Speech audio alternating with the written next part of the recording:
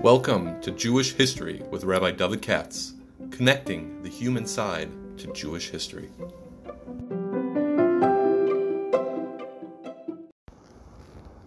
For sponsorship opportunities or to support this podcast, please visit our donate page at www.support.rabbidavidkatz.com. Good evening, all.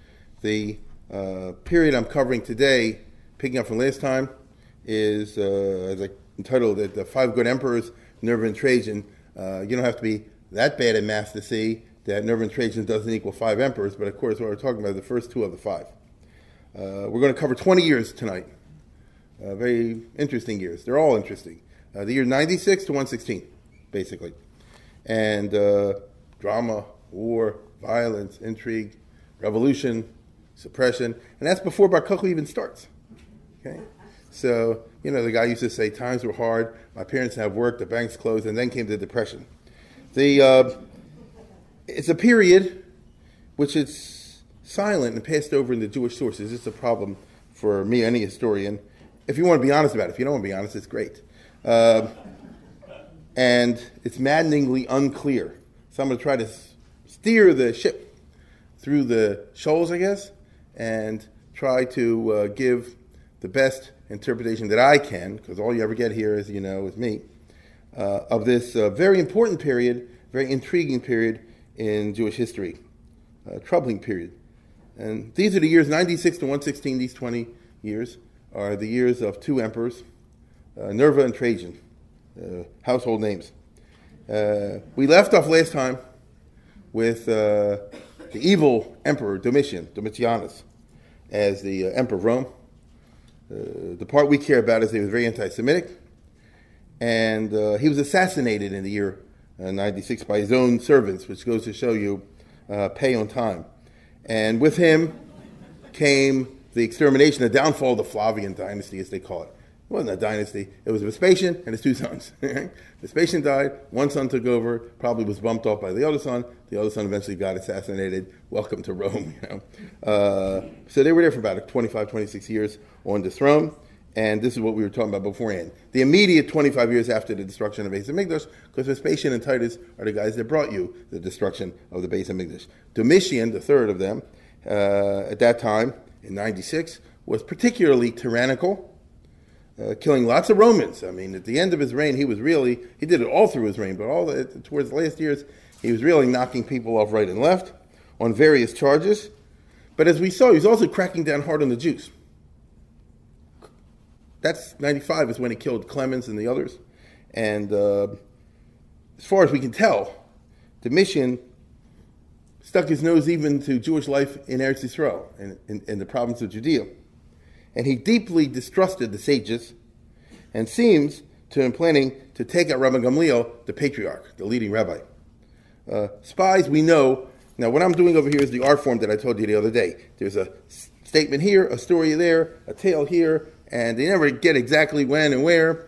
But if you kind of know how to put it together, or you sort of artistically feel how to put it together, you can sort of tell when this is happening, but you got to know a lot to be able to do it. We have a story, for example, a very interesting one in the Sifri, early halachic midrash, that once upon a time, the Roman government sent a couple of spies to infiltrate the yeshiva. Okay?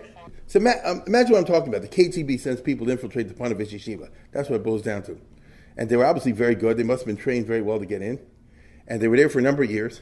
And they learned about Velt. And they did very well. And then afterwards, at one point, the FBI, they present their credentials. Rabbi Gamliel goes, oh my God. And what's going to happen over here? What kind of report are you going to give? And they said, we'll give you a good report. The stuff that I've learned over here in the Torah Sheba'al Peh, the Oral Law, the Talmud, and all those rules and regulations, I see it's a civilization. It's not a terrorism. It's a set of laws, and it's Noam Mishubach. It's pretty. It makes sense. It's an admirable culture, and 99% of what you did could find approval anywhere. 1% we didn't like. And what was the 1%? I'm telling you the way the story is told in the Sifri, in the Midrash. And what is the 1% that it's over there? What I told you the other day, the particularism. He said, why is it the Shor Shel Yehudi Shenaga Shor Shel Goy is a Potter, and Shor Shel Goy Shenaga Shor Shel Yehudi is Chayiv? Why is it, according to your laws, if a Jew's ox gores someone else's ox, you don't have to pay. If the other guy gores a Jew's ox, you do have to pay. That doesn't make any sense. But since it's the exception, we're not going to tell. Right? In other words, if we put this at the top of the list for Domitian, or to be honest, if we put it at the bottom of the list for Domitian, he'll kill you all. Because he's looking for that one thing. But since we see overall, we ourselves can tell that basically it's a harmless religion, so we won't tell. Well, what's his business about sending the KGB in order to infiltrate the Panovich Yeshiva? You see that Domitian, in his time, is looking for the plot that he sees or wants to see. And with these kind of guys like Stalin, first they shoot you, then they have the trial. So they very close call. And it speaks very well the atmosphere in the 90s of the kind of reign of terror that's going over there. As I mentioned the first night over here, you kind of start to understand why Rabbi Gamliel was so particularistic about who he would not admit into the Beis Medrash. Highly restrictive admissions policy. It wasn't for being snobbish, but it's very dangerous. You understand? Thank God we have no idea like that, what's going on in this country, in our culture. But it's no joke. And there's another famous story that says that once upon a time, in the Gemara, they said, Rabbi Gamliel, the guy with the big nose, Balachota Misbakesh, the guy with the big nose is sought, which means there's a warrant arrest out for the guy with the big nose, which was Rabbi Gamliel. And when he heard it, he ran and he had to hide, like Anne Frank.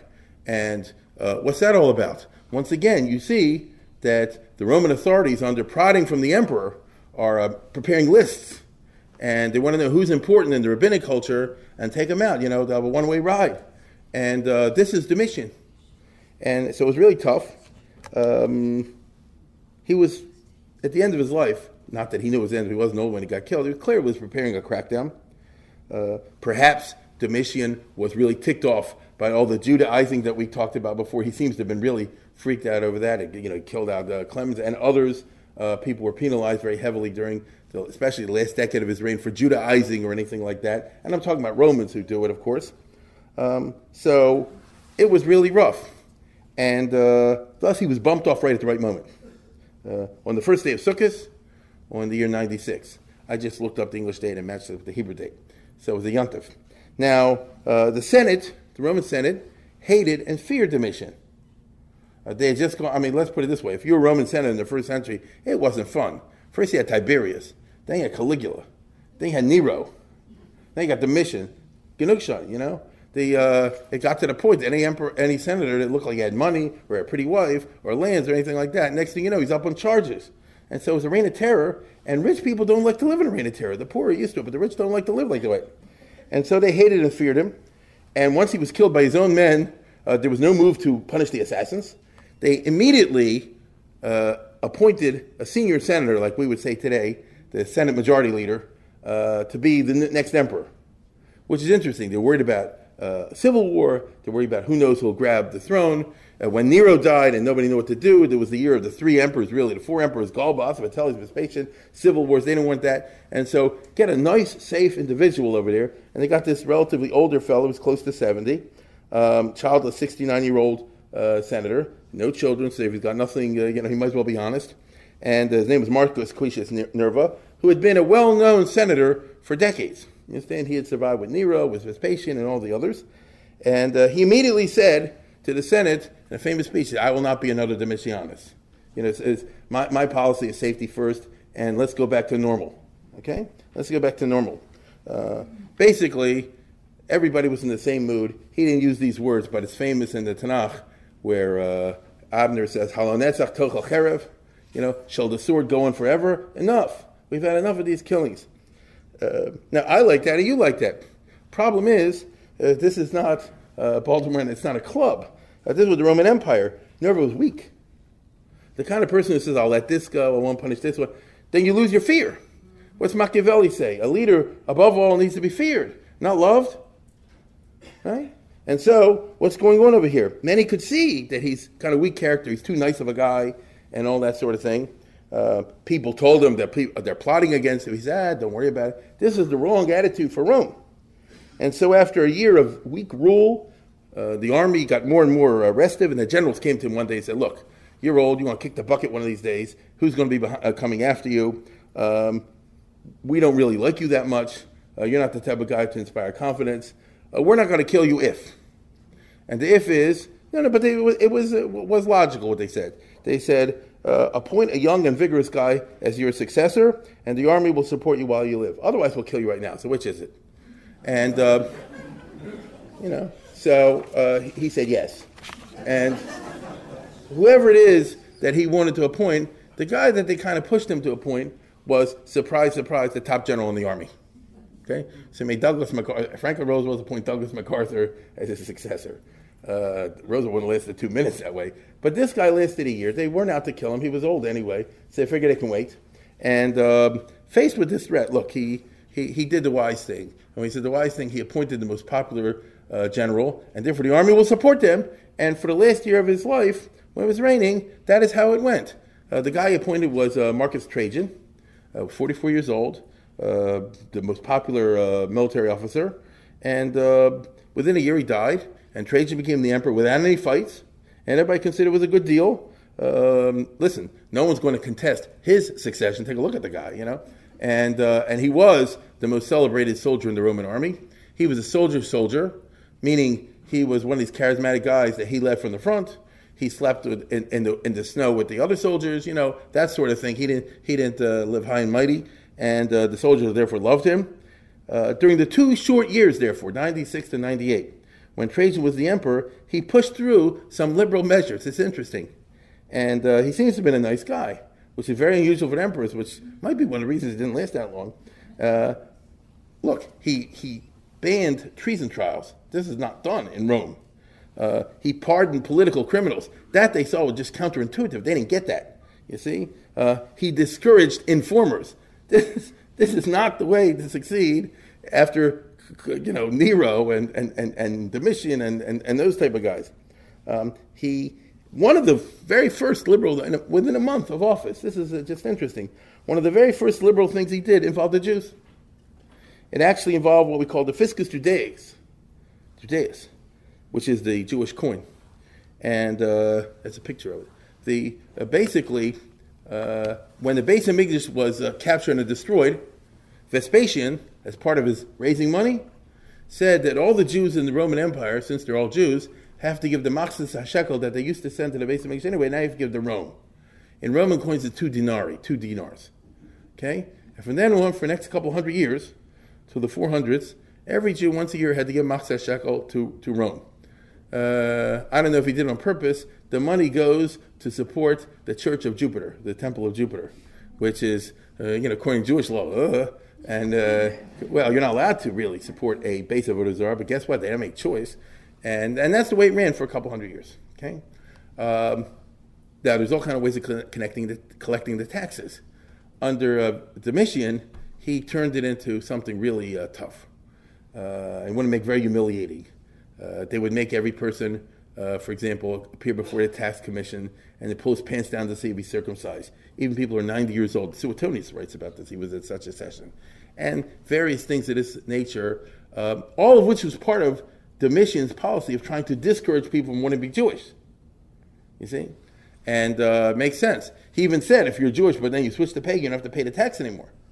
And so it was very kind of, what shall I say, not shameful, but humiliating sort of procedure. And that was the point. So it's bad enough that the Jews had to pay this extra tax, although Machzis HaShekel is not a fortune. And it's bad enough they had to pay for the Temple of Jupiter, but if you do it in all this kind of officious and very bureaucratic fashion designed to humiliate the Jew, so it really ticked people off. And it may be true. We don't know why he did it. Okay? All we do know is that he did within a month of coming in office. And the reason, what you see over here is a famous picture. This was the original Fiscus Judaeus. Vespasian issued a coin, and you can, if you look on both sides, you can see Judea capta, right? Judea has been captured, right? Iudea, I-U, see the V, it looks like a U, or the other way around. So you can see Judea capta, and that's the classic coin that the Romans put out when they destroyed the Jewish state. And Nerva, as I say before, he ended the abuses of the taxes that he said. So you still got to pay the Matzah Shekel because money's money, and Rome's not going to give up money any more than Uncle Sam is. And many writers, by the way, get it wrong. I saw the Halevi or Victor Miller. I say he abolished the Jewish tax. That's not true. But nevertheless, he said like this: we're going to ease up on this anti-Semitic administration policy of how you go around collecting the taxes. Give them a little dignity. Just get the money and leave them alone. And he actually issued a coin within a month. There you have it. There's Nerva on one side. You can see it, can't you? There's Nerva right over here. And if you look over there, you can see the word fiscus. It's a very famous coin. Fisci Judaici, the Jewish coin tax, calumnia sublata, the calumny or the shame has now been obliterated. You see? So, as I say, it doesn't mean that they got rid of the Jewish tax, but it's how you do it. And that's sending a message too. And I want to tell you something. That's as good as it's going to get in the first century for an emperor. Right? The guy's not going to put on tzitzis. I mean, this is as good as it's going to get. And from the Jewish point of view, it's a shame is only in for 2 years. According to some, and we'll never know, historians, especially from historians, have always been fascinated by this little blip of an episode. Again, it came and went real fast. And why would somebody do this? And therefore, a lot of speculation, imagination. We'll never know. You can make novels out of it. They have. That's Akiva by Marcus Lehman. And they'll make a movie about it tomorrow. According to some, the sages went to Rome immediately upon hearing of the new emperor and successfully lobbied him. It's an intriguing kind of notion that they hear Domitian died and they jump on the boat and they run over there. The problem is it took a month for the news to get here anyway, so it doesn't quite work out. And we do nevertheless have a lot of these intriguing stories, especially that run along the following lines. Once upon a time, the sages all get on a boat and they forgot to sell the chametz, and so they have to sell the chametz on the ship. Why didn't they take precautions before? And Rabbi Gamliel was a religious guy. Once upon a time, they're on a boat and there's no lulav, and Rabbi Gamliel pays $1,000 for a lulav. Why didn't they have a lulav if it's on the boat? You see, he's getting there real quick. Once upon a time, they get off the boat, and all of a sudden they find themselves in Bnei Brak at the house of Rabbi Kiva. Why didn't they go back to their own house? Oh, Bnei Brak was real fast, and the boat came back just when they came back. There are a lot of these boat kind of stories that are really intriguing and fascinating if you try to coordinate with the historic period, because they did live in the 90s among other decades, and it fits in very good. They debate about whether you make a sukkah on the ship. I mean, why are they doing that? What are they doing on a ship on sukkahs? You see? Unless you say, let's get to Rome right away. Like I say, the trouble is the timing doesn't really work out so well, but let's not get the facts in the way of a good story. These stories have become staples, I would say, of the modern Frum historiography, actually. So say leave the facts out, and it's very nice. Unfortunately, in the big picture, it didn't matter, because Nerva was here and gone. He was there for 2 years. A year and a half, actually, or so. And the new guy, Trajan, pretty doggone anti-Semitic, he's there for 20 years. Trajan would rule 2 decades and would not be good for the Jews. From the Gentile point of view, Trajan is considered one of the greatest emperors. And now begins a century, or close to a century, in which Edward Gibbon, remember him, wrote Decline and Fall of the Roman Empire, says was the happiest century in human history, because the Roman Empire was ruled by 5 normal people. This is how he puts it. Because he had Nerva, then Trajan, then Hadrian, then Antoninus Pius, and Marcus Aurelius. And each one of these guys was normal. None of them were particularly tyrannical. They weren't milquetoast like Nerva necessarily. They did their share of knocking off of people when necessary. But anybody who kills only when necessary is considered a big tzaddik by Roman standards.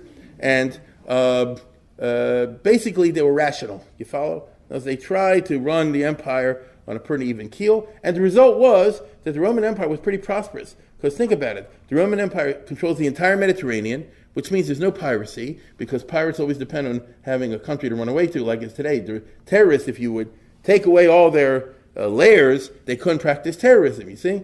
And therefore it was Mare Nostrum, was our lake, our sea.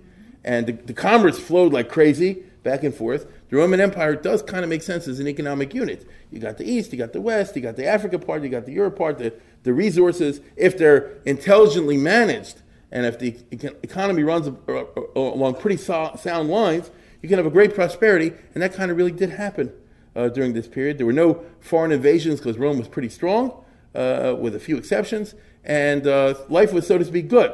Therefore, Gibbon would say, oh, look what a great and wonderful time it was.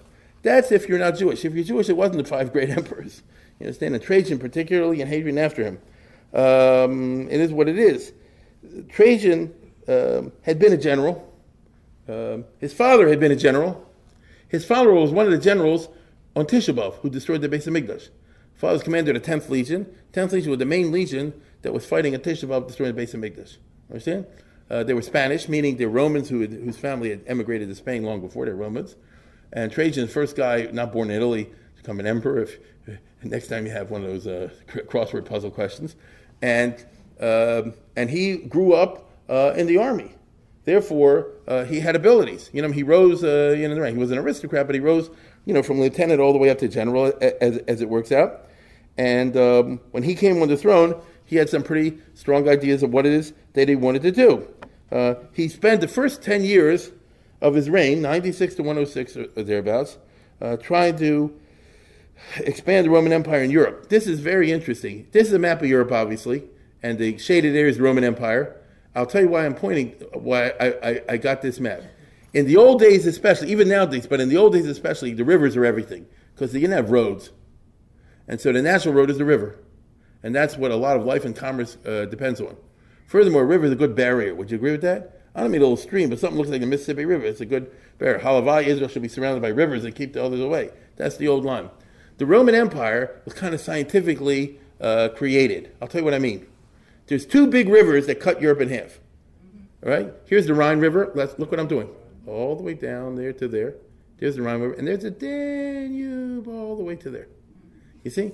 And they're both big rivers. And so the result is they almost touch. And look what the Romans did. It's the Rhine and the Danube frontier. Meaning, that's how you keep the barbarians out. By the time we're talking about the Romans, I guess, in here is civilization, in here is wealth, in here is commerce, organization. Out there, the barbarians.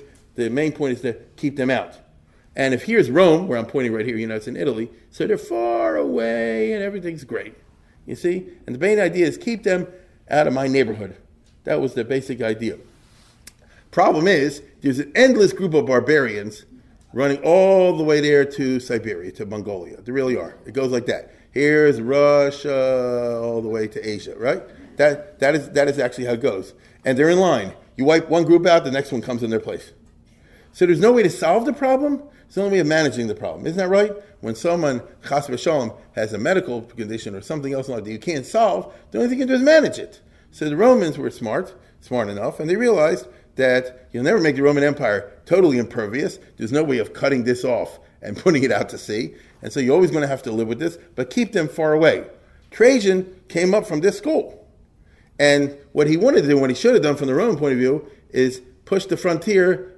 Why should it be the Rhine and the Danube? Why can't it be, let's say, for example, the Dniester River and the Elbe River, right? Or maybe the Oder River and the Dnieper River, right? You see what I'm saying? And if you do that, do you see how the lines work? No, conquer up to here and up to here. These 2 gigantic rivers, something like that, and keep them even farther away. You see? It could work. The only problem is you have to exterminate all the barbarians here. But, but that's no problem. And notice, they don't have any moral issues over that, any more than the barbarians would have killing out all the Romans. This is the good old days. Geneva Convention didn't exist as a concept. And, dog eat dog, kill, kill, kill. This is the good old days. So the result is that Trajan, when he became the emperor, he was thinking of going this way. And if he would have stuck to it, he was the guy that could do it. He was another Julius Caesar. He was an amazing general. He was the emperor. He was lionized by the troops. As I tell you again, he fought with them in battle. When they were wounded, he used to strip his own thing off to tie the soldier. He knew the art of leadership and charisma, and he was an amazing guy. Unfortunately, he was very anti-Semitic. But aside from that, he was, as a Roman, he was there. And, let's say like this. If he would keep here concentrating on this, he wouldn't notice the Jews. See, that's what we wanted. Now, the problem is that, I don't want to get too detailed about this, but when Trajan came to the throne, there was the Romanian crisis. Right? It's not the same Romanian crisis we have today, but it's the Romanian crisis. This is Romania. Actually, it was called Dacia, right over here. Trajan took them 10 years. They had fought and beaten Domitian and forced them to sign a Milan Treaty. Don't worry about it. By the time Trajan came on the throne, they were really bothering the Romans and invading over here. They made a big mistake. because now their worst nightmare was on the throne. And it took him 10 years, and he lost some battles, but he wiped them out. He wiped them out, and he moved in new settlers, killed them all, and moved in new settlers, and ever since then it's called Romania, from the Romans, right? It was Dacia, Dacia, they say in English. So they added this whole chelik, and it's very rich too. And by the way, the Dacian king, Decebalus, had just stashed away shortly before that 1.5 tons of gold and silver. Wow. Endless amount of gold and silver. And so Trajan not only conquered the territory, but one of the prisoners showed him the gold and the silver. And so he paid for the war. He also solved a lot of the Roman debt. You know, it was a win-win situation. Now, at that point, he should have said like this: look, I did this, now let's take it up to here. All it means is to kill a couple million people here, and then we're done. You understand? Shine. But he had fought a lot of time in the German forest, and he was already getting in his 50s. So he said, Genug Schein, that was a little bit too much for him. But it was a mistake. Every historian who knows anything will tell you that was the Romans' big mistake, because they could have done it at that time, and they would have gotten more, what's the right word? Protection room, right? A bigger buffer, a bigger pillow, shall we say. But he didn't do that. Unfortunately, he didn't do that. Instead, he decided to do the following. Let's take up a few years in peace after 106. He spent the next 6 or 7 years or so, 6 years really, just living it up in Rome. For a Roman emperor, living up in Rome, you're going to laugh at what I'm saying over here. You hang around your harem of boys. I mean, that's what the Roman emperors were into. There was like 1 or 2 exceptions, and Trajan was not one of them. The fact is that things were going his way. There was money in the bank. The economy worked. Everything was fine. And so, the old line, since there's nothing better to do, let's fire the rabbi. So he says, since there's nothing better to do, let's have a war. And this was a big mistake on his part, as we'll see. But it triggered off a whole bunch of items in there. But in general, his success made him ambitious. And this was the problem. As I told you, what he should have done is conquer Germany and so, but he didn't want to do that. And so instead he said, let's go, well, here's the Roman Empire, let's go here, right? Now, if you see closely, this is fairly narrow, even though this map is not 100% accurate, but it's accurate enough. You see how the Romans hold all this area of Israel and Syria and Lebanon and all that, but it's not very wide. Now, part of this is the desert, so there's nothing to go for. But when you get up here and you get over here, then it's a whole different story. Here, we run across the other great kingdom that the Romans were pretty evenly matched against. It was Parthia, which no longer exists, of course. Parthian kingdom was pretty much like Iraq, except it was double the size of Iraq. That's who they were. The Parthians, doesn't even matter where they come from, but they go back to the Greek times, and they were mixturized warrior class and caste, and they were tough. They had beaten the Romans on a number of occasions beforehand. Most famously, back in Julius Caesar's time, Marcus Licinius Crassus, one of the famous triumvirate people, the triumvirs, back when it was Pompey, Caesar, and Crassus. If you go back to that's not a law firm, That was they were the rulers of Rome. Crassus was this wealthy guy, and he bought himself a giant army, and they wiped it out like Custer's last stand. The Parthian Battle of Carrhae. It's unusual that a Roman army gets totally liquidated, but Crassus pulled it off, and they lost their eagles, which to the Roman is the biggest chil Hashem possible. It's unbelievable humiliation. And later on, when Augustus was the emperor, he said, "Look, I don't want to have a war with you. Give me the eagles back. Otherwise, I have to have a war just for religious purposes." And they gave him the eagles back. It wasn't worth it. And so it goes to show you, that's one famous episode, it's not the only one, in which the two sides were fairly evenly matched. If you go against Parthia, you might be able to do it, you might not. And we all know from America's experience, as well as the experience of others in Iraq, that it's a hornet's nest. You really go into the Middle East? You really want to own all that? Then be prepared, for what it requires. Trajan thought he could do it. And to be perfectly honest, if he was 10 years younger, maybe he could do it. He was the guy to do it. Second of all, there's always the lure of Alexander the Great. Why did Alexander the Great become famous? He did it. Went into Greece, knocked out the Persians, went into Iraq, went into Iran, went to Afghanistan. Alexander the Great fought in Afghanistan. Went into Pakistan, he conquered Pakistan. Went into India, doesn't get better than that, At least for a Roman. Okay? To them, Alexander is the greatest person. Look at Plutarch when he wrote his famous book called The Lives of Famous Greeks and Romans, in which he always has one and one. A famous Greek and a famous Roman. Famous Greek and famous Roman. And after each pair, he said compare and contrast, like a high school test. You understand what's comparing? So who's he have? Alexander the Great and Julius Caesar. Doesn't get better than that. They're the greatest conquerors. So Trajan said, I could do it. I think so. Second of all, that would give Rome a buffer zone, once again pushing the borders to the east. And there are many arguments you can make about it. You can extend the borders of Rome to the Persian Gulf and access the India trade. All kind of things of this nature. Who cares what the reason is? All we know is that he wants to do it. Until then, Rome was very careful and scared about getting involved in a Vietnam War. But Trajan says, I can win. And the result is that even though he's 60 years old now, he says he wants to do it. My friends, Parthia has the biggest Jewish community in the world. Certainly the frumest. That's the problem. This is the Parthian Empire, which this is Iraq today, and southern Iraq, the majority population was Jews. This is the famous Bavel. We talk here. Talmud Bavli, right? This is the famous repository of a very large Jewish community. One of the big things about the Jews that everybody knew was, Im Yavo Esav El Amachane Ha'achas V'Ko V'Ya Amachane Hanisher Lefleto. As the famous story goes. If the Romans are able to even wipe out all the Jews in the Roman Empire, you're still not going to get rid of all the Jews.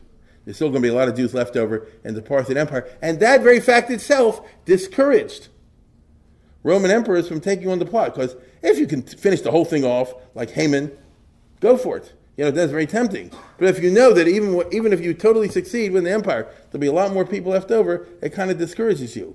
And so one of the secrets of the Jewish survival was the fact that they were separated in different countries. This takes us back, here we are in the 3 weeks, this takes us back to a famous debate that raged for many centuries in the ancient times, even among the rabbis.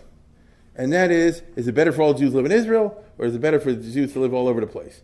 Sound contemporary? You see? And the Israeli rabbis, surprise, surprise, in the times of the Mishnah beforehand, they said, it's the worst sin of all that all the Jews don't move to Israel.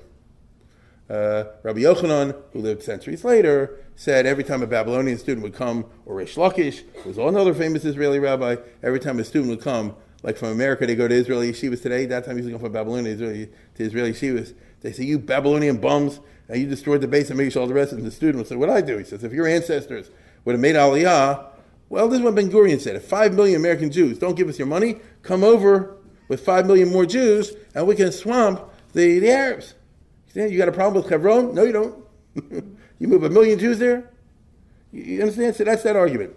And then there was Reb Chia, who was a Babylonian, who came to the counter-argument. He said, what I just told you. It's a good thing Jews all in one place, otherwise they all get killed by the Romans. This way they're scattered all over the place.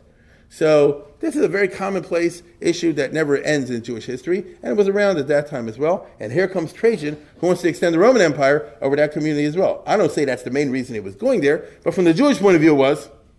And from the Jewish point of view, it's a great danger, you see? And they weren't happy with this at all. The Jews of the East, meaning the whole Middle East, including the Roman part, they're well aware that Trajan does not like them. They remember his father. After all, what kind of a guy are you if your father's the guy who literally burned down the base of Mikdash? He was one of the generals of Tisha B'Av. You understand? They didn't come from a family where they love Jews. Let's put it that way. The Gemara, in its way, and I told you the other day, you got to know how to always take these stories, but the Gemara says, a famous Maisa, where it says, Trajan hated the Jews for the following reason. This is what the Gemara says. His wife, and we have her, this is Plotina, a very famous Roman empress. Okay? Very aristocratic. She came from a high-class family and all that. He married up when he married her, and, younger in life. And so according to the story, this is not found in the history book, but according to the story, she had a baby boy. The boy was born on Tisha B'Av, and the baby died on Hanukkah. So the enemies of this is how the Gemara told the story. And so the enemies of the Jews said, see, when the baby was born, they were in mourning and fasting. And then when the baby died, they lit candles to celebrate. And then she said, oh, they hate me, I'll kill them all. Right? That's kind of an oversimplification, obviously, but goes to show you the Jews were aware. That's the reason I share it with you. Jews are aware that this particular emperor ain't no Nerva, you see? And so the problem is, what's going to happen? What's going to happen? Whatever the case was, in the year 113, Trajan moves east to set up logistics for a Middle Eastern war. Now, he was a real general. In the play generals, the guy that play on the computer games, you don't have to worry about logistics. In real war, it's logistics, logistics, logistics. You can't fight a war unless you have the supply depots ready, you have the roads built, you have the ammunition there, obviously, the transportation has been taken care of, and all kind of 100 other boring little things like that. Before Trajan went into Dacian wars, he spent a year on the Danube collecting boats and armor and all this kind of business, because that's really what it takes if you're in the real business of fighting, you see? How did we beat the Germans, after all? We had more of this and more of this and more of this than they had. So he spent a year in the Middle East building up the army. The Jews getting scared, rightly so. In the year 114, so keep the years now in mind. For the rest of what I'll be speaking about tonight, it's 3 years, 114, 115, 116, and a little 117, 3.5 years. In 113, as I say before, he set up the logistics. In 114, he conquers Armenia. So here's the Roman Empire at that time. This is what it says the Roman Empire looked like after Trajan finished. So here was what I'm pointing to with my pointer right now. It was where the Roman lines were beforehand, and he said, "I think this is Armenia." I can't see it, but this is. So he spent a year conquering this area. That's actually the immediate pretext for the war, because the Armenian throne had been held by the wrong candidate, and Rome didn't like that, etc. But that was just an excuse. You understand? But he did take out Armenia. Well, I'm trying to show you, this is a tough area. It's all mountains, and he did it. He was an amazing general. To cross rivers, he built huge fleets out of rare wood and of boats you could put together and take apart. It was quite a guy. I mean, the Romans had very sound engineering. I mean, it works even today if you actually apply the rules. It's quite impressive from the strictly military point of view. So now we finished the year 114. So now we focus on 2 years, 115 and 116. Very important years. Trajan wants to move south into Parthia itself and conquer it. So having conquered this area, he said, let's go down here. Right? This is the Parthian heartland. They call this area Mesopotamia. You and I today call it Iraq. Right? There's the two. Mesopotamia means Aram Naharaim, between the two rivers. Mesopotamia. So here's the Tigris and Euphrates River, and he wants to go down here. The place is swarming with Parthians and this group and that group. It's not so easy. As I said before, he really was entering the Middle East hornet's nest like the U.S. discovered, to its horror, a couple of years ago under George Bush. Anyway, so he comes in there, and he does it. In the year 115, look what I'm doing. He takes the northern half of Iraq, right, halfway down through the country, which means it was hard fighting, and a lot of campaigns, and the weather is impossible. What the summer's like over there, and all this kind of, and he did it. I mean, it's really impressive. The Jews are the majority of the population in southern Iraq. I told you before, Bavel, it's not like today, of course. Bavel, for a long, long time, had the south part, what we call Babylonia. The north part is called Assyria. The south part, Babylonia, for many centuries, had a very large Jewish population, more Jews than non-Jews in these areas. The Parthian government didn't care, and the Persian government didn't care, because they're both anti-Rome.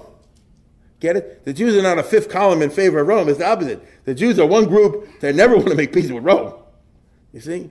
So they're on our side. That was one of the ways that situation worked out. So Trajan, though, was now at their doorstep. So here's modern Iraq. So look what I'm doing. Here's Baghdad. So you go all the way down a little bit below here in 115. Okay?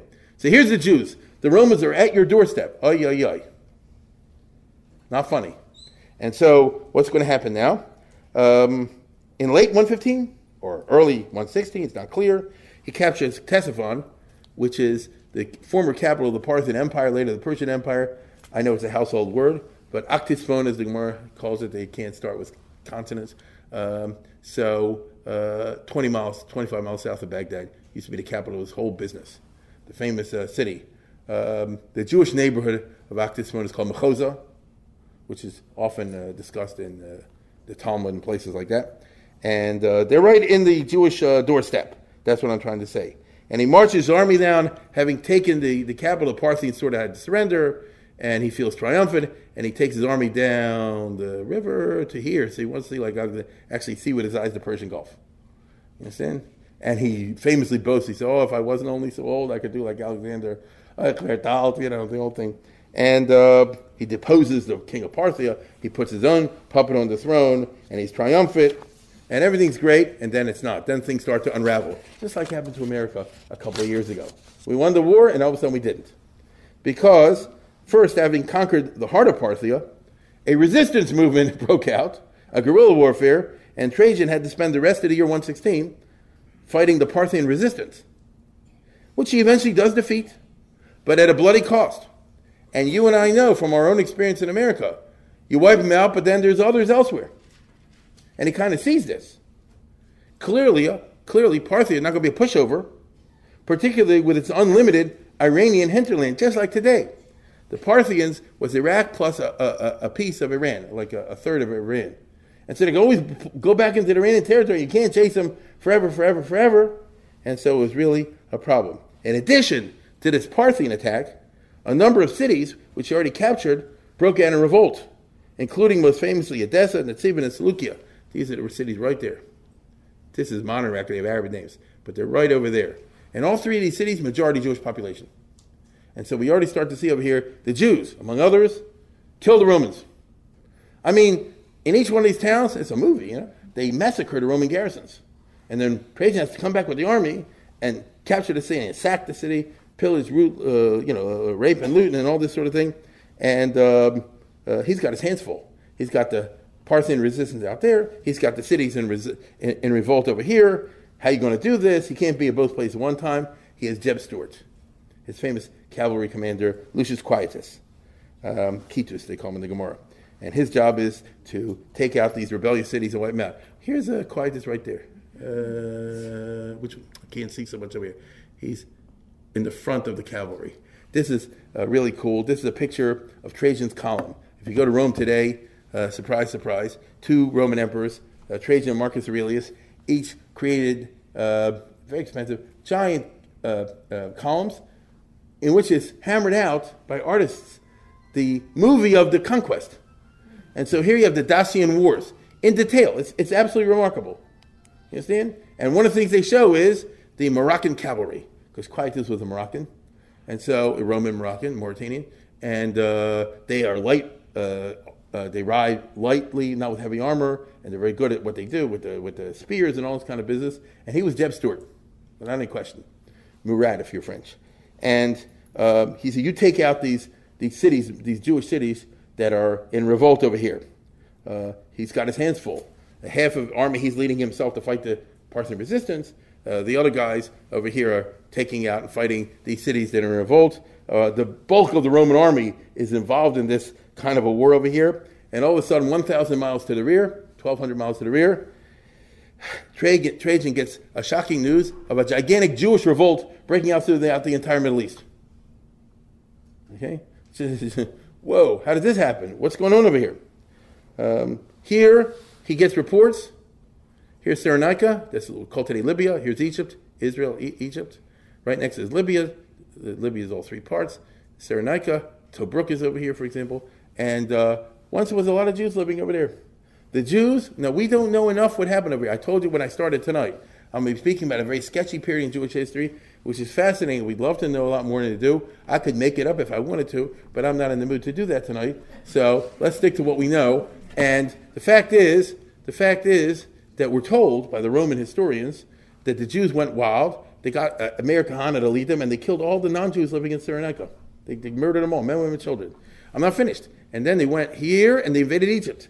And they got to Alexandria. And they seized the city of Alexandria and killed and pillaged and looted and all this kind of stuff. And particularly went after temples and burned them all down. They got Pompey's old tomb, which they wrecked and destroyed. Pompey being the famous Roman general, who, if you recall, was the first Roman guy to capture the base of Megiddo 100 and some years beforehand. Revenge, you know. And they went crazy.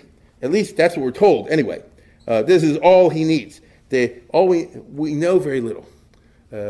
Roman historians later and Christian historians recorded this. The Jews basically don't, which is kind of interesting, and I'll talk about that in a minute. But I'm going to share with you a very famous account that we get from some of the Roman and Christian historians who wrote about this after it happened. But the leader of the Jews, this Meir Kahana type, Lucullus, no one's ever heard of that. And the Gemara, they talk about Shemus and Nerdofim and not, Shemus and Mufakim and Shemus not Mufakim. What are Greek names that Jews sometimes say? And one is Lucas, But this guy took it to a new level, let's put it that way. And they kill every Gentile in Libya. At least that's what we're told. So much so that when the revolt is put down, the new emperor has to move in new settlers to repopulate the area. You understand? It was really tough. What we're told by Eusebius, who's a famous Christian historian who lived a little bit later than this, he says in Cyrenaica, I'm reading to you now, the rebels were led by Lucullus and Andreas. He called himself a king of the Jews. His group destroyed many temples, including those of Hecate, Jupiter, Apollo, Artemis, and Isis, as well as the civil structures that were symbols of Rome, including the Caesareum, the Basilica, and the public baths. So basically, anything that looked Roman, they destroyed. The 4th century historian Paulus Orosius records that the violence so depopulated the province of Cyrenaica that they had to move new people in to repopulate later on. But that ain't nothing. Let me say over here, one more piece. The Jews waged war on the inhabitants throughout Libya in the most savage fashion, and to such an extent was the country wasted, its cultivators having been slain, its land would have remained utterly depopulated had not the later emperor gathered settlers and moved them there. But that ain't nothing. Dio Cassius, who's a very famous Roman historian from next century, and he's one of our main sources, for better or worse, even about Bar Kokhba, I'm sorry to say. So Dio Cassius records over there, and look, do we have it? Put it up there. No, we don't have the text. I'll read it to you. It says like this. Listen to this closely. Meanwhile, the Jews in the region of Cyrenaica put a guy named Andreas at their head, and they were destroying the Romans and the Greeks. They would cook their flesh, make belts for themselves from their entrails, anoint themselves with their blood, wear their skins for clothing. Many prisoners they sawed in two, from the head down. Others they gave over to wild beasts and made them fight like gladiators. So this is like one of these movies where they captured a Roman soldier and said, now you see what it's like. You go fight the bear. You understand? In all, consequently, 250,000 non-Jews perished. In Egypt also, they performed many similar deeds, and in Cyprus, under the leadership of Artemio, where they killed 250,000 people. For this reason, no Jew ever can land in Cyprus. Anybody gets shipwrecked in Cyprus, they kill him. So what I'm trying to show you over here is some big Jewish thing broke out when the whole Roman army, as I just tried to describe in detail, was fully occupied, had hands totally full in that hornet's nest of Iraq. And then all the way in the rear, obviously because the empire had been denuded of troops, right? The garrisons here were tiny. There was a Roman governor named Lupus in charge of Egypt. When these Jews came at him, he fled because they didn't have the troops to hold it. The Greeks in the city of Alexandria went wild, and they killed the local Jews who live in Alexandria. And this is our best guess of when they destroyed that famous synagogue that we all know about once upon a time was in Alexandria. You all know the story where you couldn't hear Amen unless the guy waved the flag. Remember that? It was a gigantic shoal, very beautiful, all the rest of it, gone. Where did it go? It went down in this whole business of what we call, what? What do we call this? You see? The Jews don't even have a name for it. And the Romans, it's like a bad episode because the main show was supposed to be in the hornet's nest in Parthia. The Egyptians, I say, freaked out and killed a lot of people. We have a few records of Romans saying, oh, the Jews were chasing me down the Nile. I had to swim for my life. It was like really crazy. They went berserk. It is what it is. At the same time, as we just saw, some guy named Artemio, and I don't know what his Hebrew name was, led a huge revolt right here in Cyprus. Here's Libya, here's Egypt, and here's Cyprus. Right? And basically they killed all the people who weren't Jewish on the island, or a lot of them anyway. And again, the numbers are like crazy, 250,000, whatever. And the result is you have a major crisis in the rear at the moment when Rome is weak. Now, Rome is very strong. They have a big army. They got the best emperor. Everything's very well organized. As I say, the budget is in the black. Everything's going great. Yeah, but they took a big chance when they went into Iraq. Now, the Jewish sources tell us almost nothing about this. We know Trajan got freaked out by all this. Obviously, he had to send badly needed troops from Parthia to put these revolts down, which had the effect of draining his forces and making it more and more impossible for him to have any success in consolidating the conquest in Parthia. That goes without saying. We know from Roman sources that a guy named Quintus Marcius Turbo, who was a famous Roman of that time, he leads the suppression of the Jews, meaning he took the army back, the 2 legions, or whatever it was, back from Parthia down to here, and we don't know how, because we don't, but little by little, he killed all the Jews, 250,000 of them. Okay? So they killed 250,000 Gentiles, and then they killed 250,000 Jews, and wiped the whole thing out. very bloody. He then went to Cyprus, and we don't know how, but he killed all the Jews. You see? And so obviously, the lack of records is really something that we miss over here. Maybe we don't. Probably sounds like a very bloody kind of business. But isn't it remarkable that such a big business has escaped the records? And there's almost no mention of it, almost, I repeat, no mention of it in the Chazal and elsewhere. Obviously, hundreds of thousands of Jews are killed in all of this. And this is before Bar Kokhba ever started. What I'm describing to you takes place 15 or 16 years before the Bar Kokhba rebellion. And so it's not taking place in a vacuum at all. And the Romans are learning to their regret that the Jews aren't just all, fish peddlers. They could be a dangerous group sometimes or other, but the Romans aren't going to accommodate, they're going to kill them. So it's a very lousy time to be living in the Middle East, as if there ever is a good time. And the question then becomes like this: what happens in Israel? I mean, were all the Jews in the Roman Empire? No. We know about this, we know about this, and we know about this. Right? About Cyprus and these other areas. Doesn't seem the other Jews were part of this. On the other hand, inquiring minds want to know. Did they coordinate? Sounds like something was there. Why did they wait for the moment that Trajan was, we don't know. It's so intriguing. You can write 100 novels, I'm sure people have. And the problem is, what's happening in Eretz Yisrael? Again, it's hopeless confusion if you try to decipher historically the rabbinic sources. Because I told you, the Chazal, number one, didn't want to talk about it too much. And number two, they didn't care about the facts. Or maybe they deliberately obfuscated the facts. Or maybe they didn't. You see? All we know about is that there's such a thing one of the early sources, the rabbinic sources that are out there, one of the earliest books written before the Mishnah even, is called Megillas Tainis, Megillah Tanit. And it's a list of days on which you're not supposed to have a fast. Something good happened to the Jewish people. Usually they're Maccabean victories or something along those lines, and that's normal and we understand it. But then you have sometimes not that way. And very intriguingly, one of these dates is the 12th of Adar, right? The 12th of Adar, the day before Tanis Esther, is called, am I right, am I not right? Trajan Day. No, I'm not sure. It says, Betrena Sarbe Yom Turyanus. Now, this is the problem that I told you about the other day. It sounds like Trajan, but is it Trajan? And it can't exactly be Trajan, because what it says is that once upon a time there were two brothers named Pappus and Lilianus. And they were seized by Turyanus and were going to be killed. And he says over there, Shetofa says Lilianus says Pappus Balud Kaya. They captured him in Laodicea. Laodicea is in Turkey, up in Asia Minor. Omar, and they said, or the Romans said, let's see if I can burn you, and if you get a miracle, like this famous story in the book of Daniel, Daniel's three friends, Hanani, Mishael, Azariah, Nebuchadnezzar throws in a fiery furnace, they don't get burnt. And they answer him back, they say, first of all, they were tzaddikim, and we're not. So we don't expect any miracles. Second of all, they were put in by a high-class Gentile. Nebuchadnezzar, you're a low-class piece of thing. And, so that's all they needed. And so they kill him. And then they say like this. They say, Anu chayav emisa, v'im to hargenu. And anyway, if our time, they give a fatalistic kind of answer. If it's our time to die, ima to hargenu. If you don't kill us, harbe hargim yoshamokam, harbe dubim, harbe arroyos, harbe nechashim. There are lots of lions and tigers and scorpions and that sort of thing. And we get killed that way. And we trust in that we'll get resurrected. You certainly won't. Because. And the end of the story is he condemns them to death, and shortly thereafterwards, messengers come from him and split the skull of the guy that did it, the Roman guy. What do we do with this story? Is this Trajan? Trajan never, and why do they call it Trajan Day?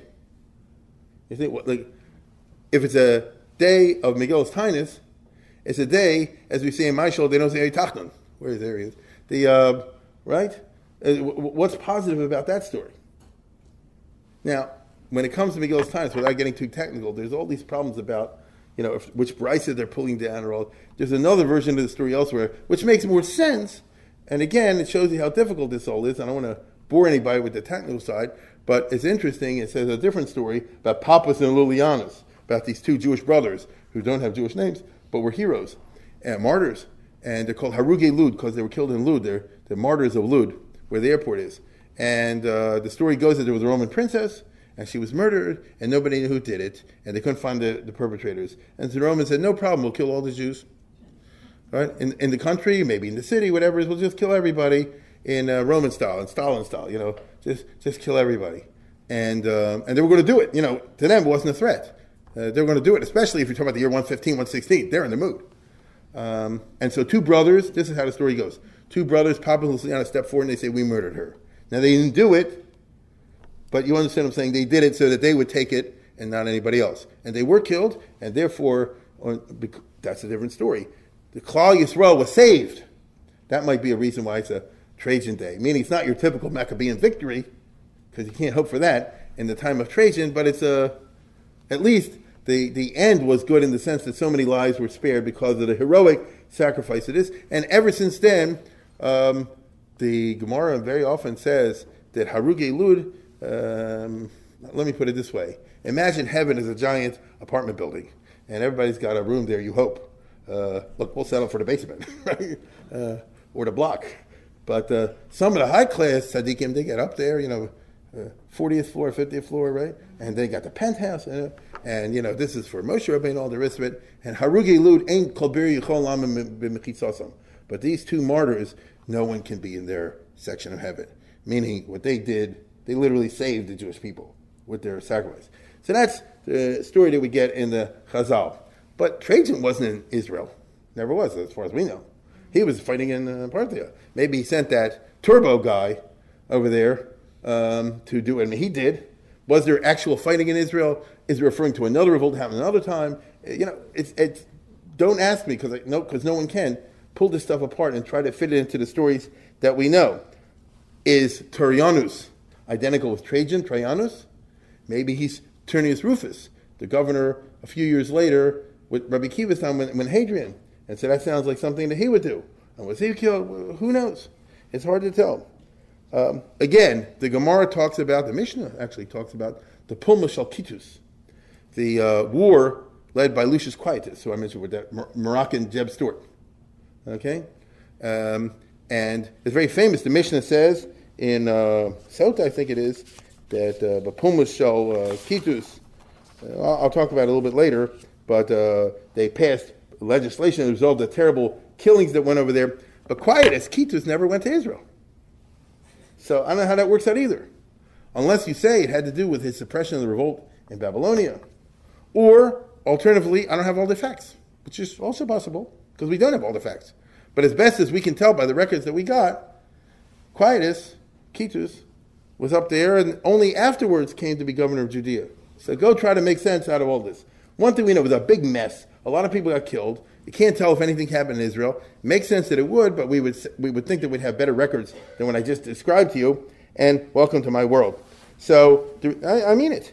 And so the result is that there was eventually a guy named Lucius Quietus, governor of Judea. It is true, this is intriguing, that he was bumped off by the next emperor. So it says after he killed these three guys, they came and split his skull from Rome. But you see what I'm saying? It's like archaeology. You have a strand here, a strand there. Can you make a challenge out of all this? Who knows? No, I mean, look, we can speculate what was happening over there, and I mean it. It's always easy to shoot the bull. There was a war going on. The Middle East was ablaze. The Jews were in major violent mode. The Romans were coming back, killing right and left. Did Israel stay out of this? Maybe they did, maybe they didn't. I'm sure a shooting, not that I know, but I'm sure a shooting, some rabbis said, let's join them. Other rabbis say, you're crazy, don't do this. Why did it break out at this moment? Was it simply because the Roman army was elsewhere? What did they think, that they could take over without the Roman army being there? Maybe they heard rumors that the Romans were killed. I don't know. Because I don't know, because nobody knows, people speculate a lot. What Dio Cassius just described, which was they ate people and boiled them and wore their skin, very un-Jewish. It's not the way we usually think of ourselves. But hey, you know what it's like to get in a war? You ever know somebody's been in a war? You become an animal. Isn't that true? It could be in Vietnam, it could be World War II. You're different. You have to be. You're a different person. And so were feelings high against the Romans? Oh my goodness, right? If you had a Meir Kahane guy leading everybody and say, kill, kill, kill, it's possible. On the other hand, they took their entrails, whatever, I don't know, and wore them as belts. Did it happen? It doesn't necessarily sound right. Because of that, the famous from historian, but it's a guy, Levi, Victor Mill gives it in English. He said the whole thing is L'hoya V'lo Nivra. welcome to the Middle East. And when I was young, I used to say, he's just saying that, because he doesn't want to see that Jews did it. On the other hand, I can just tell you one sentence, so you'll know exactly what I'm talking about. Remember they said that the Israelis killed that kid, and it turned out it was the PLO that did it, was on the photograph? Right. In other words, this is the world of lies. Get it? It could be they did it to the Jews, and they can sign it and say the Jews did it. It's possible. That's not beyond, the realm of suspicion when it comes to the Middle East. Who was writing this? Dio Cassius, 100 years later, doesn't like the Jews. The early Christian writers who definitely don't like the Jews. You want to portray them as monsters? I don't know. That it's a possibility. I know he's not saying it because he found other facts. He's saying it because it didn't smell kosher to him. And it might be right, it might not be right. I'm just telling you, it's a very controversial kind of business. But something clearly was going on in Trajan's time in the Middle East. That's all I can tell you. On the other hand, there are all kind of problems with this. For example, what Halevi says is the Romans came and perpetrated massacres on the Jews. That's what happened. And they were looking for excuses to justify their killing of women and children. And so they made a whole story up, like a Hitler style, that the Jews were the ones who started the whole thing and killed all men, women, and children, and like the barbarians in Germany ripped over their entrails and ate them and things like that. They assigned this to the Jews, and nothing but one big, giant anti-Semitic plot and all the rest of it. I hear that, but why would they do it in 115? The whole Roman army was committed over there, as you know. Why would it happen in that year? I have a better speculation. This is really delicious. Why did the Jews rise up against Rome at this point? Sounds like there was some kind of central control. One would sound like the protocols of Zion, literally, that there was some kind of headquarters saying now's the time to, but it didn't happen all over the Jewish world. It just happened where I told you, in Libya and in Egypt, primarily in Libya and Cyrenaica and in Cyprus. Why these places? Was there some particular Roman governor who really ticked them off? I don't know. Right? How did they organize themselves? Because Jews are not usually soldiers. How did they organize themselves under this Lucullus guy, or Artemian and the others, and be so successful, whatever you want to say about it, that they could take out and wipe out a whole Roman armies and garrisons and kill all the population? I mean, how'd they do that? Why weren't they scared? Is the knife milchik? Is the fleshik? The old thing. How could they do a thing like this? Was it simply because the region of the Middle East was denuded of troops by the war in Vietnam, as I told you before, in Parthia? Was there a grand conspiracy to save Babylonian Jewry? That's very popular in a lot of history books. Get it? It kind of appeals to us, even though I think it's baloney, but it kind of appeals to us. I'll tell you how it goes. And maybe you'll read it one time. It's kind of cool. I think in the art school they have it. Everybody knew that, as I told you before, the safety of the Jewish people lies in the fact that the entire Klal Yisrael is not under Rome. Here this was in danger of happening. Moreover, everybody knows, or at least the Frum historians assert, that Babylonia was the headquarters of Hasidic Judaism, of ultra-Orthodox Judaism. Israel, this is how they say it. Israel always had its problem with sectarianism. You had Christians, you had the Pharisees, the Sadducees, the Essenes, this, that, and the other, Herodians. But in Bavel, everybody was ultra-Orthodox from day one, never had any of these kind of problems. Therefore, the rest of the Jewish world was terrified that they should invade Mea Shearim, so to speak. And therefore, in the self-sacrifice mode, they threw themselves into what amounted to a suicidal attack on the Roman Empire, because it did weaken and prevent Trajan from succeeding and conquering Parthia, because we'll see soon he had to withdraw, and the whole thing never happened, and this Jewish revolt is a piece of it. It's not the only piece of it, as I told you before, it had to do with the Parthian attacks, but it's a big piece of it, and therefore they sort of sacrificed themselves to save the Jewish people. I don't buy it. American Jews aren't going to give up their own lives for Israel. That's the bottom line. And Israel is not going to give up their lives for things. The Lithuanian Jews aren't going to get killed for the Germans. The Germans are not going to kill for Lithuanians. Maybe it ought to be like that, but that ain't the way it is. You see? And so it doesn't quite compute. I don't know. We can't tell. Clearly something happened, but as I told you before, the Chazal and the rabbinic sources are pretty silent on the subject. Unfortunately, this revolt, which sounds like it was a big deal, lacks a Josephus. It lacks somebody to sit there and tell you the whole story. So even if we cut down 50%, there's still something left to give us a coherent account. We don't have it over here. All we know is Trajan had his hands full, right? And he's trying to suppress this and the other. And then, fighting in the summer in Iraq, his health broke down. He was getting older. His health broke down in the fighting. And he went back to Rome. No, he didn't. He died on the way home. Died in Turkey, in Salinas, in the southern coast of Turkey, Asia Minor, on the way home. Leaving no heir. Okay? So, very interesting story over here, because he was the great conqueror, and then all of a sudden everything unraveled. This happened in the year 117. I told you 115 was northern Iraq, 116 was this other stuff that we've been talking about, but 117 is on his way home. In the back of his mind, maybe he's figuring, I'll come back one day and do this right. But his health was not good. He had heart issues, we're told, and stroke issues and things like that. They say that he was besieging a fortress in Iraq in the summer without a helmet, for hours and hours. You just imagine what that would do to a healthy person, let alone somebody who was in his 60s. And the end of the story is he kicked a bucket. And the result was, who's in charge? Well, nobody was in charge. Wrong. The empress, his wife, Plotina, accompanied him on the campaign. I showed you her before in the coin. She left his deathbed, and she said like this: on his deathbed, my husband told me he adopts as his successor my cousin Hadrian. Okay? Cousin Hadrian. What Hadrian then did, let's see if the movie works. Can we get it to go? I just found this today. This is a dramatization. Stop it just for a second. Just for a second. Okay? Yeah. I'll tell you what it is, and then you'll see. I just found to say everything's really cool out there, what they got now. This is not obviously a picture from long ago, but it's a dramatization of an emperor. Well, let's lie. Let's say it's from that time. Yeah. How many gullible people do we have? Yeah. No, but seriously, this is a dramatization of a historic fact. A few emperors later, Marcus Aurelius. So it's Trajan, then Hadrian, and then Antoninus Pius. And when Antoninus Pius dies, this is 50 years later, Antoninus Pius, so he left two adopted sons, Marcus Aurelius and Verus. And so when they become the emperor, they want the army to accept him. So the first thing, and it should have been no problem because they had been adopted, and and 20 years they'd been adopted, and their legitimacy was uncontested, all the rest of it. Nevertheless, this is Rome, and armies like to get paid, and so the result is they give out cash, gold, to all the soldiers back to me. That's what Hadrian does. So they make no bones about it. Let's show the picture, if you can see it. These are the two princes. One's Marcus Aurelius, one's Verus, and here the soldiers lining up, everyone to get his cash. And the cash was equal to like 3 years' salary. Okay, not bad if you can get it. This is otherwise known as how they do elections in Baltimore, Maryland. Not anymore, of course. Things changed in 2010. But it's plain and simple. There's the gold, and that's how life is lived. And so Trajan is gone, deified. The wife made Hadrian the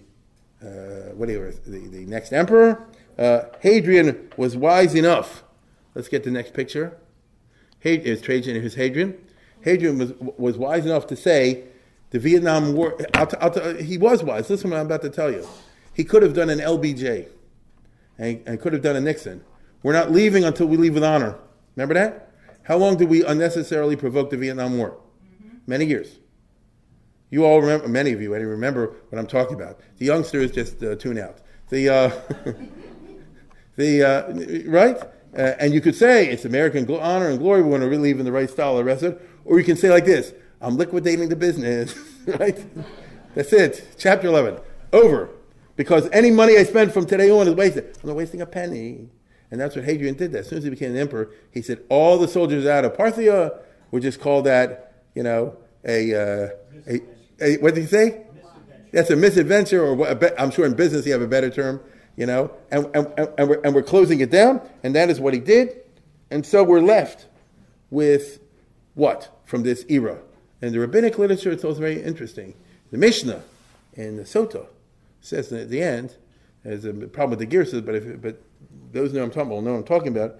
It says in the Mishnah, "Bepulmus shalas pasionus gozru al Torah chasan ba'leirus," that after the war of Vespasian, meaning after the war that culminated in the destruction of the temple, the Jews were so shocked, all the rest of it, that in Jewish style, they adopted certain mourning practices, or at least a practice of restraint on Simcha, which is, of course, what we're doing exactly these days in the 3 weeks. Correct? Who invented the idea that you have no weddings in the 3 weeks? It's not in the Gemara. It's not in the Talmud. It's not even the early Rishon. But it came to happen that Jews felt that there has to be, we don't fast for 3 weeks, right? But, some do, but, but not anymore much. But you have some restraints on your simcha, correct? So the destruction of the temple left it, the Mishnah tells us, that Gazru al Torah's chasanim, the chasan used to wear like a Roman garland or something like that, right? Natara, there. That was considered particularly happy. He's a real melech and so forth. No, not anymore. We don't do that anymore. That's what we have taken. And I realize you have to know the Mishnah to see that. It's not. I'm not talking about something in the esoteric sense. It's a very exoteric type of text in Mishnah, and that's something that they cut down on the weddings, and also on the erus. I think it's tambourines, if I remember. It used to be something like you see in the Middle East they have very besimcha and all this sort of thing. Today it would mean. I hope Nasi's not here. Today it would mean you cut down on the bands, right? No, they didn't say wipe out the whole band, but wipe out the erus, wipe out the tambourine, or what we say, the trombone or something like that. You know what I mean? In other words, the idea is saying, and this is very rabbinic, you can't go overboard, but you should do something. And so you don't get rid of the band, but it used to be a 5-piece band, it's always a 4-piece band. Something to that effect. But Pumashol Kitus, as a result of the war that I just described to you, the war of Lucius Quietus, which they mean this whole business, Trajan and Marcus Turbo and all these killings, Gazru al Torah's kalos, the bride always used to have a crown. The chasan used to wear a certain type of atara, a certain type of crown, which obviously must have been very majestic looking. The bride did as well. And listen think about this. Even after the war of Vespasian, after the temple was destroyed, they took it off the guy, they didn't take off the girl. They said that's going too far. But after all the many killings of the hundreds of thousands, men, women, and children, as a result of these unknown wars that I just described, people were feeling so bad about it, they said even the girls should take off and they shouldn't wear a crown when they get married. And also, Shal Yilamin Adamas Beno Yavanis, and that they should ban secular studies, as they would say today. No Greek language. Don't teach the kids Greek, which was the language of the Romans in the Middle East. Because in the West it's Latin, and in the East it's Greek. And it's like isolation, have nothing to do with these people, if possible. This is what we had left over. Trajan, therefore, I conclude, was bad, but Hadrian was worse. And I'm sorry to say that, but that's the way it goes. And this is a story we will pick up in 4 days.